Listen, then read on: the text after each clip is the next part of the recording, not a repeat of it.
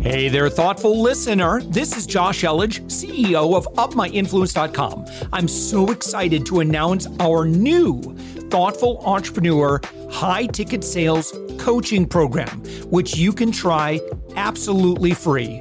No credit card needed. Head to UpMyInfluence.com/free.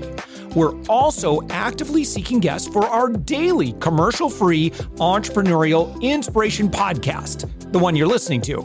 If you know someone who is doing 6 to 8 figures in business, send them our way. Just go to UpMyInfluence.com/guest. Now let's get on with the show. With us right now, it's Slater Victoroff. Slater, you are the founder and CTO of Indico Data. You're found on the web at indicodata.ai. Slater, thanks so much for joining us. Thanks so much for having me, Josh. Yeah, for sure. Okay, so what does Indico Data do? We are an AI-powered bionic arm for the modern knowledge worker. Right. So, you hear a lot about AI. I think you hear a lot about the really cool demos coming out from Google and Facebook. What we do basically, if you're a lawyer, if you're someone processing invoices at a large company, we've got this, very modern application. You basically sit in, you do your work like you do it today, but we've got this very bleeding edge AI on the back end, right? That's going and paying attention to what you're doing and figuring out, oh, hey, actually, Bob and Sue, you're doing this a little bit differently. You should probably get on the same page about how to do this process. And then, steps up and says, okay, actually, I can start to help here. Let me take care of that. Oh, I can handle that document. You don't have to do that so that, you can do 10 times more than you could otherwise. Yeah. And so when we talk about AI, sometimes I wonder if that's a term that's overused or used inappropriately. It is. Okay, my hunch is correct. But tell me where AI actually fits when we're talking about unstructured data. And first, if you could just further define what unstructured data is. And, you've got some great case studies on your website in terms of industries. Obviously, insurance, real estate, financial services are big ones. But there's a lot of other type of industries just dealing with massive amounts of either customer data or, operational data or that sort of thing. But so if you could define unstructured data, and then when we think about what the AI is actually doing, how does that produce meaningful data that we could then use business value, right? Make the world a better place. Absolutely. Yeah. 100%. So let me give you, I'll give you a triple whammy here. Right. So, okay. So number one, let's talk about what unstructured data is. Unstructured data really broadly is anything that doesn't fit into rows and columns. So this is text, this is video, this is audio, this is what we're doing right now. We're making unstructured data. And one of the really important things, and this is going to dovetail around to what is AI? Why do people keep using it? Right. And what do I mean when I say it? Now, AI really roughly is anything that humans generally do today that machines will do tomorrow. And that notion of today is actually really important. And this is why AI is such a weird, fuzzy term, because it actually changes over time. Back decades and decades and decades ago, right, when elevators were all run by people, that little button, on the elevator saying what floor to go to, that was AI, right? When you still baked your bread by hand, a toaster that automatically pops something up, that was AI. Today, no one's going to consider that AI. So when we talk about, okay, what is AI today? What is sort of the area of stuff where we've kind of figured out some really helpful technology? And then, this will turn into the last piece, right? That actually helps us do things in, sort of a computer assisted way that maybe we couldn't do in a really great way before, right? And that's why unstructured data is so exciting today. I think when people talk about deep learning gets thrown out, in a lot of ways. I think a lot of people think deep learning is a panacea, it's going to solve everything. I actually, even though, all of our companies built on that, I'm very much not in that camp, right? Deep learning is useful for a very, very specific set of tools. And, these sets of things are really centered around unstructured data, right? So it is better tools for understanding text and language and computer vision and video and things along those lines. Now, to round around, right, to this final piece, right, what does the AI do? And I think this is the biggest difference between Indico and everyone else, right, is that what we're really building is a human AI system, right?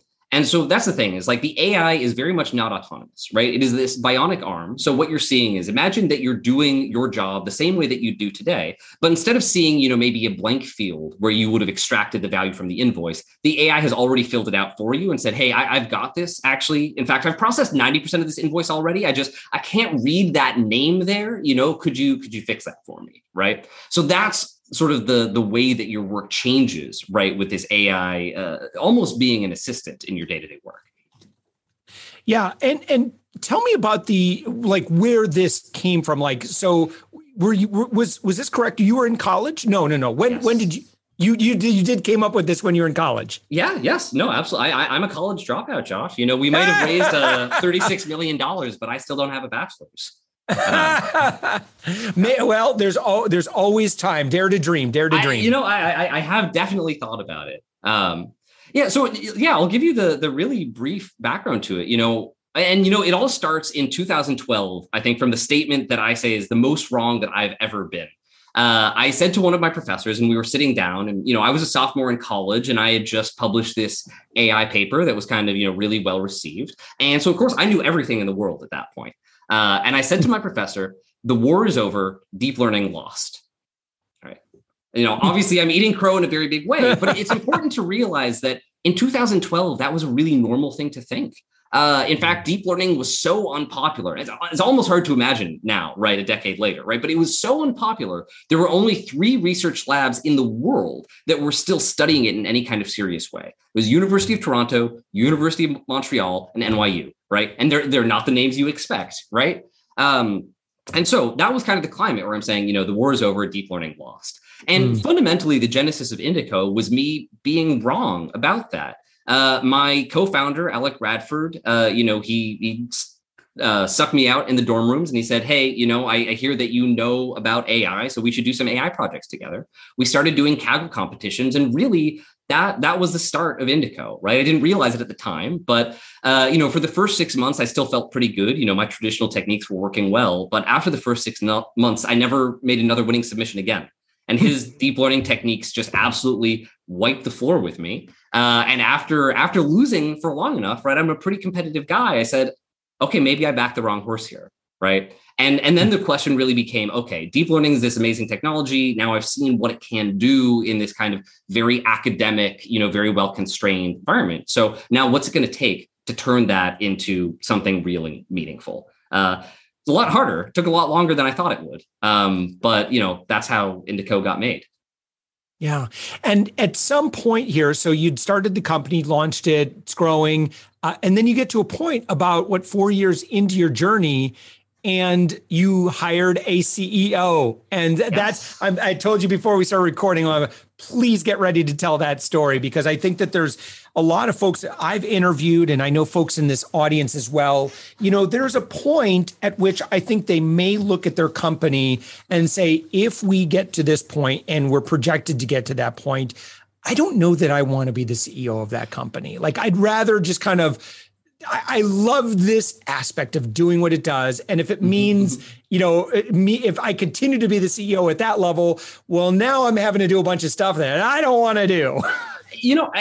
I think the best way to tell the story about hiring the CEO, which, by the way, worked out really, really well for us, is about telling the time when I didn't hire the CEO instead, right? Yep. Okay, so maybe I'll paint it. So I'm sophomore, then junior in college, right? We founded the company. We're working 5 p.m. to 5 a.m. on Sunday nights, eating pineapple and onion pizza, right? And then out of nowhere, we get into Techstars. Right. There was some hard work, before that, but, really that was the crossover point. We got into Techstars. We said, we need a CEO. Someone's got to be CEO now. Right. We were a bunch of engineers. I was the most presentable and business minded of the engineers. And so I was the CEO. Right. And that was literally all the thought that we put into it at the time. Mm-hmm. Then we keep going, right? Because, Techstars were still, 5, 6, 7 people, right? Not growing very fast, not very serious yet. Then we go out, we raise our first seed round. $3 million, right? From General Catalyst, really, big name, obviously big name investor. And maybe 2-3 weeks afterwards, I have this just oh crap moment. I'm not a CEO. And what I really realized at the moment was what made me excited, right, was building this technology, right? And I think this was the hardest part. It's not that I couldn't be the CEO, right? In fact, I was a fine CEO, right? By all external measures, I was doing a fine job. Company was being funded, like we were, up and to the right, we were making money, we were making customers happy. But what I really, then I went out, I talked to the board, I said, hey, I'm not the right CEO for this company, and we should hire a CEO. And everyone just loses their mind. Literally, they call me into the offices. Everyone's like, so you're thinking of quitting the company? I'm like, whoa, I didn't say that. Right. And then I would have these other people calling me and saying, oh, just because you're stepping down as CEO, you shouldn't feel like a failure. And I was like, well, I didn't until you said that. Because I was doing a fine job at the time, I basically, I got gun shy, and then I walked into the big meeting and I said, you know what? I made a mistake. I will continue to be CEO. And I think that was the biggest mistake I ever made. So we kept going. Business was all right. But it wasn't accelerating. Right. And, I realized at the time, while I was getting by and I was a fine CEO, I wasn't the CEO that company deserved. And I was always going to be more effective in the CTO role. And, eventually, like it always does, right, the company got to a tricky point, right, where, things were going okay, but not great. What are we going to do? Are we going to try to sell it? Are we going to raise another round? And I basically said to the other investors, not the ones that kind of, were terrified when I said this the first time, like, I'm not the CEO for this company. I basically said, look, you've got me in the wrong role. I still really believe in this company. Right. But I need to take a step over to the side. We need to bring a CEO in. And I think this is what was really important. Actually, I pushed them. Right. I think you hear a lot of people being like, oh, the investor's going to step in if you're doing a bad job, remove you as CEO. And that does happen. Right. That's not really a healthy way for it to go, though. Right. I think things are in a really, really bad spot at that point. Right. But because I said, hey, in fact, I demanded it. I'm like, look, I cannot do this otherwise. But that meant that we were on the same side of the table when we went out to go find the CEO. Right. And it meant that we were making decisions in the same sort of way. And as soon as I met Tom, right, we went out, we did a formal process. Thankfully, there was enough behind the business, right, that we could go out and we could pay, a few tens of thousands of dollars to an executive recruiter to help us find a CEO. Because you got to have enough of a company that like a good CEO is going to be interested in coming and taking over. Yeah, right. And then miraculously there, we found Tom, and as it always goes, it turns out as soon as we met that we had, 10 second degree connections, and my old boss was his old coworker. Right. Yeah. It's like, that's always how it goes. And, I don't know, the rest is history. It's been a really, really wonderful working relationship from day one. And it's taken us our time maybe to figure out exactly how to do it right. But I don't know. He's a fantastic partner, right? And Indico finally has both the CEO and the CTO it deserves. Yeah. That's wonderful. I like it. What a happy, it's got a story with a nice happy ending. We're off on a tear. So that's a happy ending, right? Yeah. Slater, in terms of growth now, where is growth for Indico? And both maybe historically over the past couple of years and, kind of looking ahead in terms of where opportunities are. Yeah, so we're doing very, very well from a growth perspective. We just had a press release come out, earlier today as of this recording, right? Probably a little while ago as of the publishing. So we were at approximately 100% growth over the course of 2021. But actually, the thing that I want to highlight there that's an ARR, not even in just straight revenue. Revenue actually is, even significantly bigger than that because we've got a lot of prepays. But the number that I want to highlight that to me matters way more than even our ARR growth is our NRR. So that's our net revenue retention. So that's for every dollar that the customer was paying us at the start of 2021, what were they paying us at the end of 2021? And that was 150%, or 149%, right? And that, maybe for reference, I don't know exactly who's got all the benchmarks, but like a very high performing SaaS company might be at 125%. Right. And the unstructured data space, it's very nascent. There's a lot of snake oil going around. We actually have, unfortunately, there's a production success rate of 10% if you look at the industry broadly. We're at 90%. But average is 10%. And also the average renewal rate that you're seeing at a lot of these products is like 30%, right? Year over year. So not only did we have a really, really awesome year, I could not be more proud of the team and, how well they've executed over the course of 2021, but we've done it in this incredibly noisy, choppy environment that just, it's like weight training almost, right? It just feels like everything's a little bit harder. Yeah. Wow. So where do your clients come from right now? Are you having to do lots of billboard ads and, we only do billboard ads actually, Josh. Yeah, right. On one lonely highway, stretch of highway, and look outside your window now. But so what sales and marketing, like how are you creating growth, or is growth just like you just kind of kick back and let the money come on in? Or oh God, I wish, right?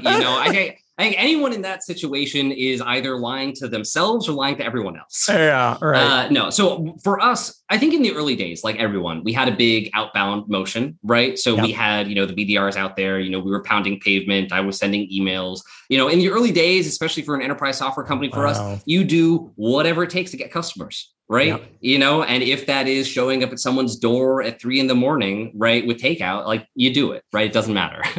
But things have shifted, right, really dramatically. I think something that has always been a big part of our culture that we never really thought about until pretty recently was that we care a lot about educating people. Our philosophy has always been, this is a really tricky space. AI is hard to make heads or tails of.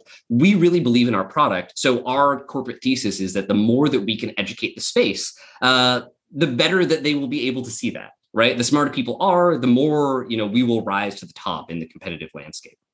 And so we were always producing this blog content, and something actually really interesting happened after, sort of a few years of these outbound motions, right? We hired this incredible head of demand gen that actually started, turning that into value for us, actually started tracking it, actually started figuring out, okay, who's coming in, what's qualities, turning into pipeline, right? His name is Jeremy. He's awesome, right? And this is a few years ago now. But then he was also running the outbound side of things, right? So it's not like he had a vested interest in this one way or the other. But as the years went by, right, the data really started to tell its own story, right? We were getting volume from the outbound side, right? It made salespeople feel even good, right? Because you're having a lot of conversations, but they were really, really low quality. What we realized is that in our industry in particular, the timing for the customer is so important. Is even if you're in an opportunity, if you're in that opportunity 3 months or 6 months too late, you're really just wasting your time, right? You're not helping to construct the RFP, right? You're not helping to shape their notion of the market. And so the outbound motion, there was just a limit in the quality.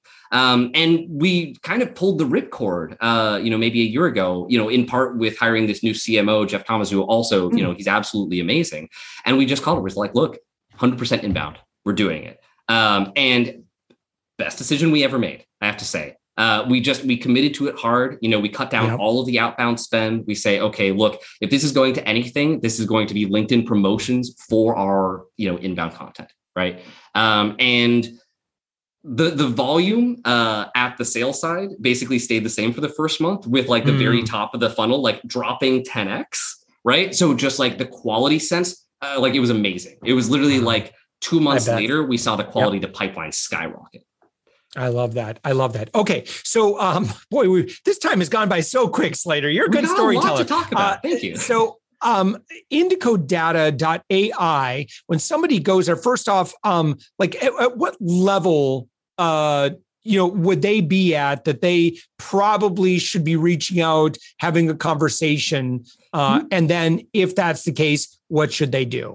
Yeah. So, we're an enterprise software company, right? So, full disclosure, right? You're talking ASPs that are going to be 6 figures. The places that we really fit in well are automation COEs, right? I think a lot of people are talking about robotic process automation today, obviously very, very big trend. That's a really nice peanut butter and jelly situation, right? Because I think people are now starting to ask, okay, great. Now I've automated the, 3 clicks on my Excel spreadsheet, right? But, what's next? And people there who have kind of taken the first couple of steps in their automation journey, and whether, you're literally the head of an automation COE, or you just happen to run one of these processes like the contract review process or something like that, and you feel like there should be better tools out there. Those are really, the best folks for us, right?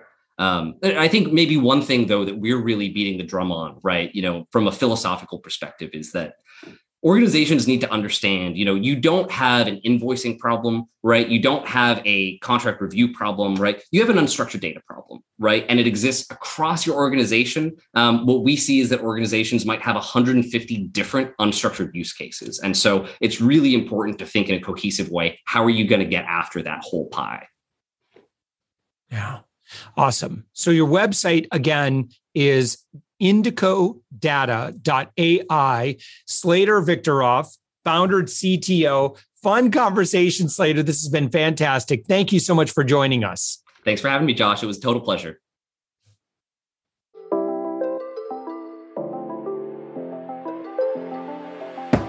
Thanks for listening to the Thoughtful Entrepreneur Show. If you are a thoughtful business owner or professional who would like to be on this daily program, we have an audience of over 120,000 that we would love to promote your story to. Please visit upmyinfluence.com/guest. I'm also so excited to announce our new Thoughtful Entrepreneur high-ticket sales coaching program, which you can try absolutely free. No credit card needed. Head to upmyinfluence.com/free. If you got something out of this interview, would you share this episode on social media? Just do a quick screenshot with your phone and text it to a friend or post it on the socials. If you do that, tag us with the hashtag #UpMyInfluence. Each month, we scour Twitter, LinkedIn, Facebook, and Instagram. We pick one winner from each platform, and you get crowned king or queen of that social media. What do you win? Well, we will promote you and retweet you and reshare you and your business to over 120,000 social media fans, totally free. Can you also hook us up in your podcast player right now? Please give us a thumbs up or a rating and review, and we promise to read it all and take action. Thank you if you've done this already. We believe that every person has a message that can positively impact the world. Your feedback helps us fulfill that mission. And while you're at it, please hit that subscribe button. You know why? Tomorrow, that's right, 7 days a week, you are going to be inspired and motivated to succeed. 15 to 20 minutes a day. My name's Josh Elledge. Let's connect on the socials. You'll find all the stuff we're doing at upmyinfluence.com. Thanks for listening, and thank you for being a part of the Thoughtful Entrepreneur Movement.